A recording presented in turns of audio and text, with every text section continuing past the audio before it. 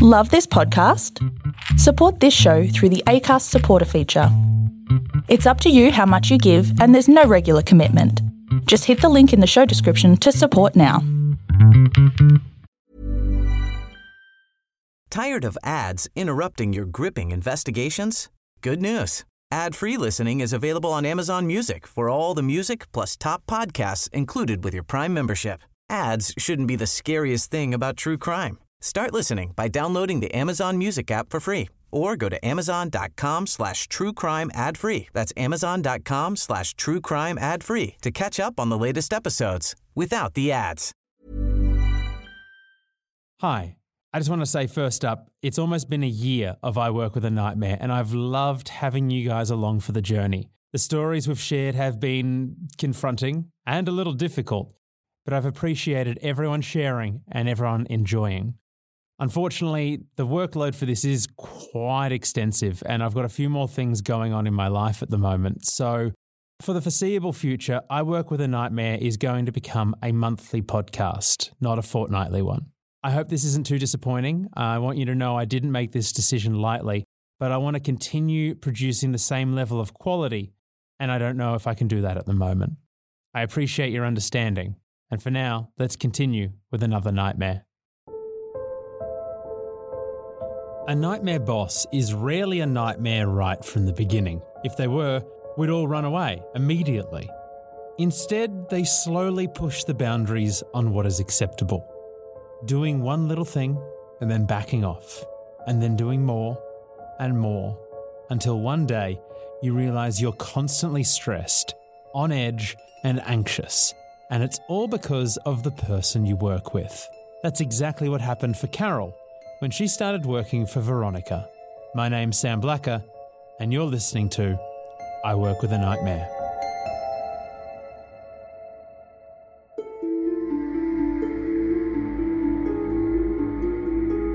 I was looking for a job. There was a job ad that I found on an industry website. And so I put in an application. They brought me in for an interview, asked all the relevant questions, and then rang me up a couple of days after the interview to say, we've filled the original position we were hiring for, but we didn't think you had enough experience for that anyway, but we've got another position that we'd like to offer you. After being told this, Carol accepted and immediately realised some disappointing information.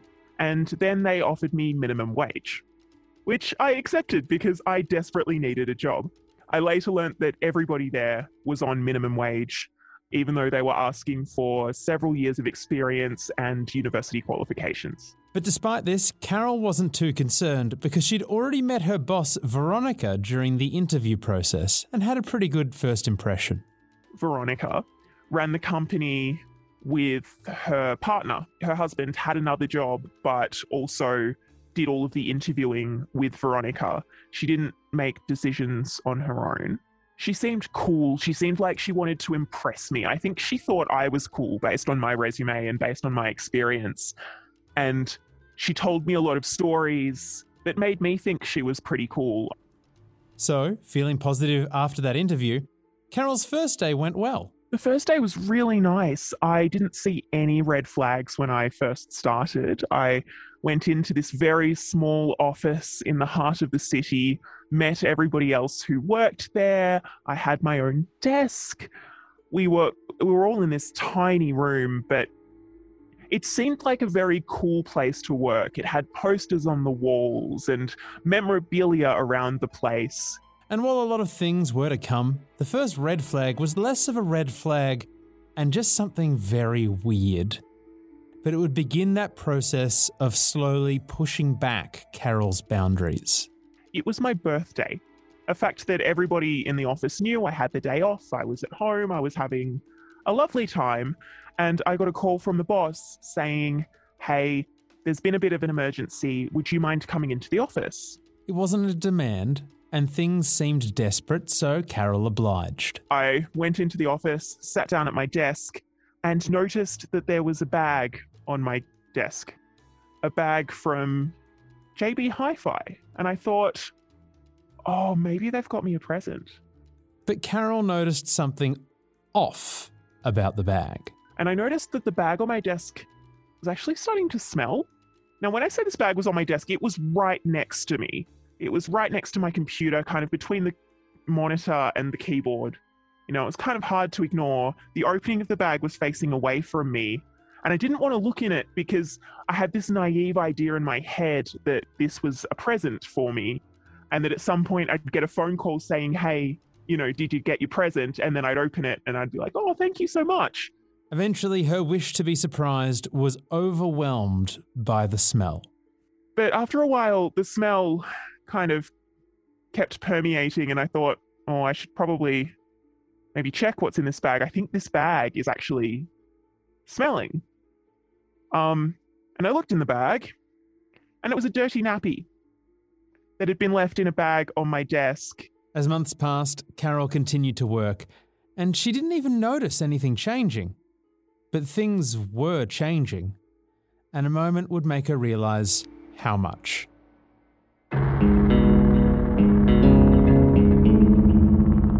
So the boss had an injury and underwent surgery for the injury. She couldn't get her own coffee, she couldn't get her own food, she couldn't do anything.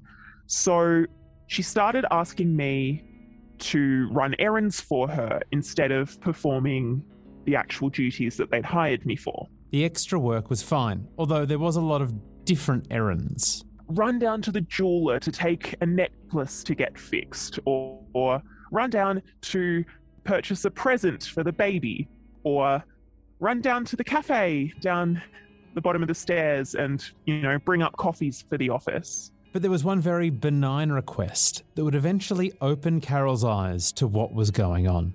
On the days that Veronica was in the office, she would ask me to buy her a coffee from one place and avocado toast from a different place. You might be already starting to see where this is going. A boss who is particular on what they want, down to the finest details, might just get difficult if details change. Unfortunately, sometimes the details have to change. One day I got to the avocado toast place and they'd sold out. They were completely out of avocado and I didn't know what to do. I went to a bunch of different cafes. Excuse me, do you do avocado toast? Excuse me, do you do avocado toast? Finally found one that looked the same. And so I bought the avocado toast from this different location, got the coffee, brought it back upstairs. As she was walking back, Carol caught herself in a very strange thought process. And I was debating in my head, do I tell her the truth or do I lie and say that this is your normal avocado toast? And the fact that I was even panicking about this, I think shows that she was starting to get to me. Because with a normal person, with a boss who respects you, you'd just be like, oh, they were sold out of toast, but I got you some from a different place, here you go. And you wouldn't think twice about that. But I was genuinely worried about telling her, and I was right to be worried. The bread was the same. The avocado was the same. Because I handed her the toast and I said, I'm really sorry. The first place they'd sold out because we were a bit later today. That was my fault. Well, according to her.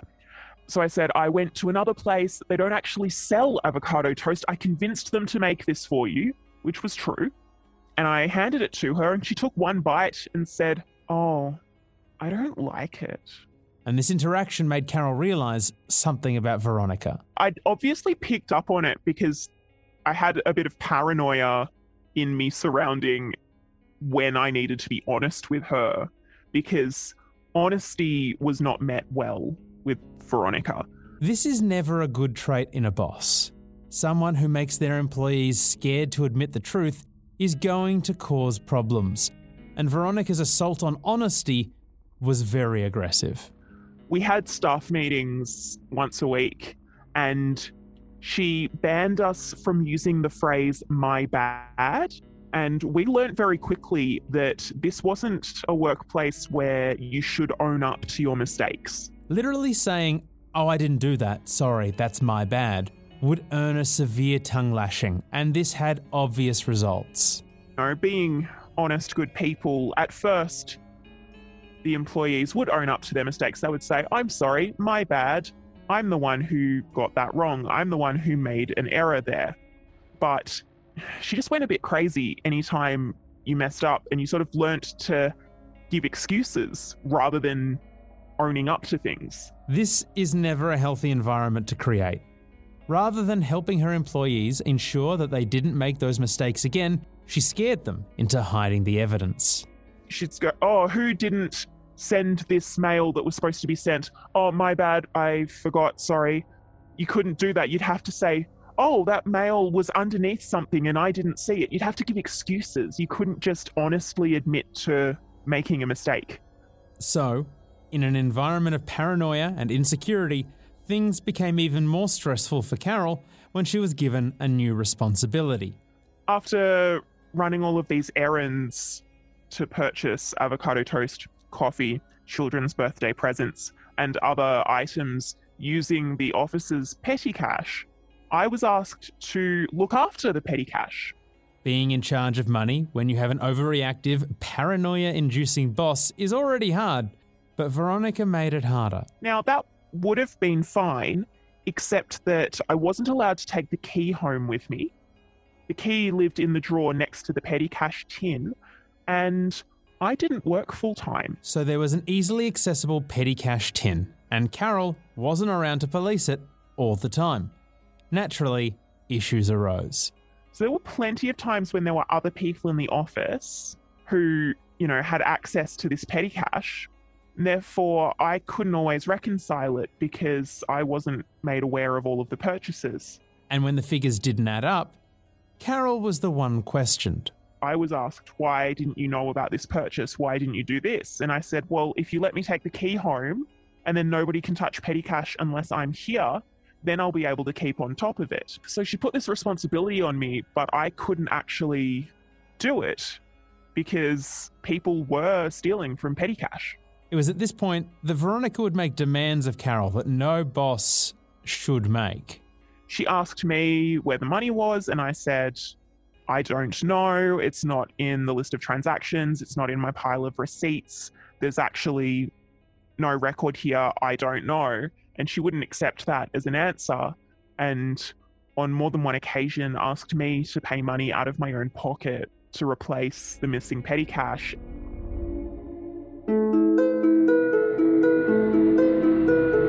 Veronica was attacking honesty, causing stress, and being difficult with money. It's no surprise that she was also not paying employees for overtime work. But another issue occurred around a staff dinner. But we had a team bonding dinner, and we went out to a chain restaurant, nothing expensive, but we ordered lots of food for the table and, expensive cocktails because those were the pricey things on the menu. This was a dinner organised by Veronica, and they were told they had to go. So Carol and her co-workers made an assumption they would come to regret. And partners were invited. It was all of the team plus their partners all out. And we were under the impression that it was being paid for by work, as it was a work function. Carol quickly discovered how wrong that assumption was. I left early. I had another event on that night, and so I did not pay for myself.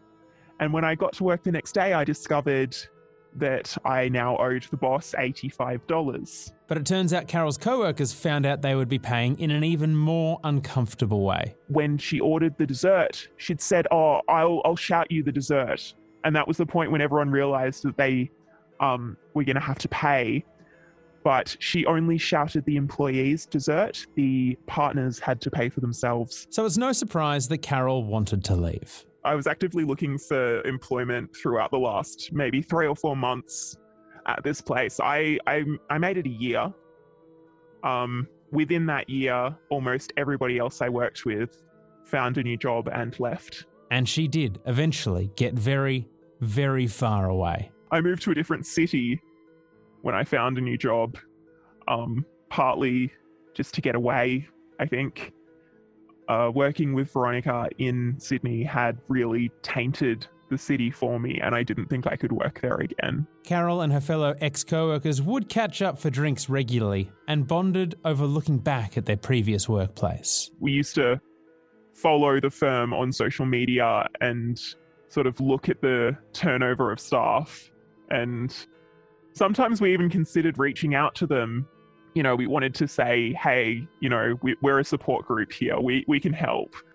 But at the same time, we didn't want that getting back to Veronica because most of us still work in related industries.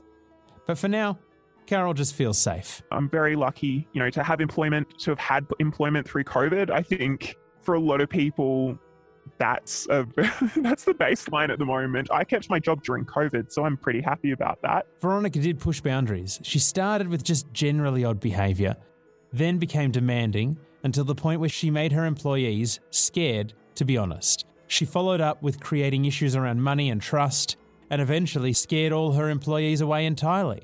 Carol's story is special in its details, but also, tragically, not unique. Many of us have worked for employers who do not value honesty and seem to thrive on creating disharmony. If you've worked with or for a nightmare, I would love to hear your story.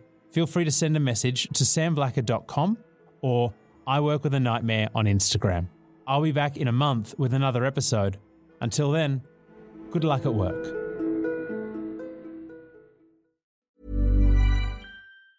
Tired of ads interrupting your gripping investigations?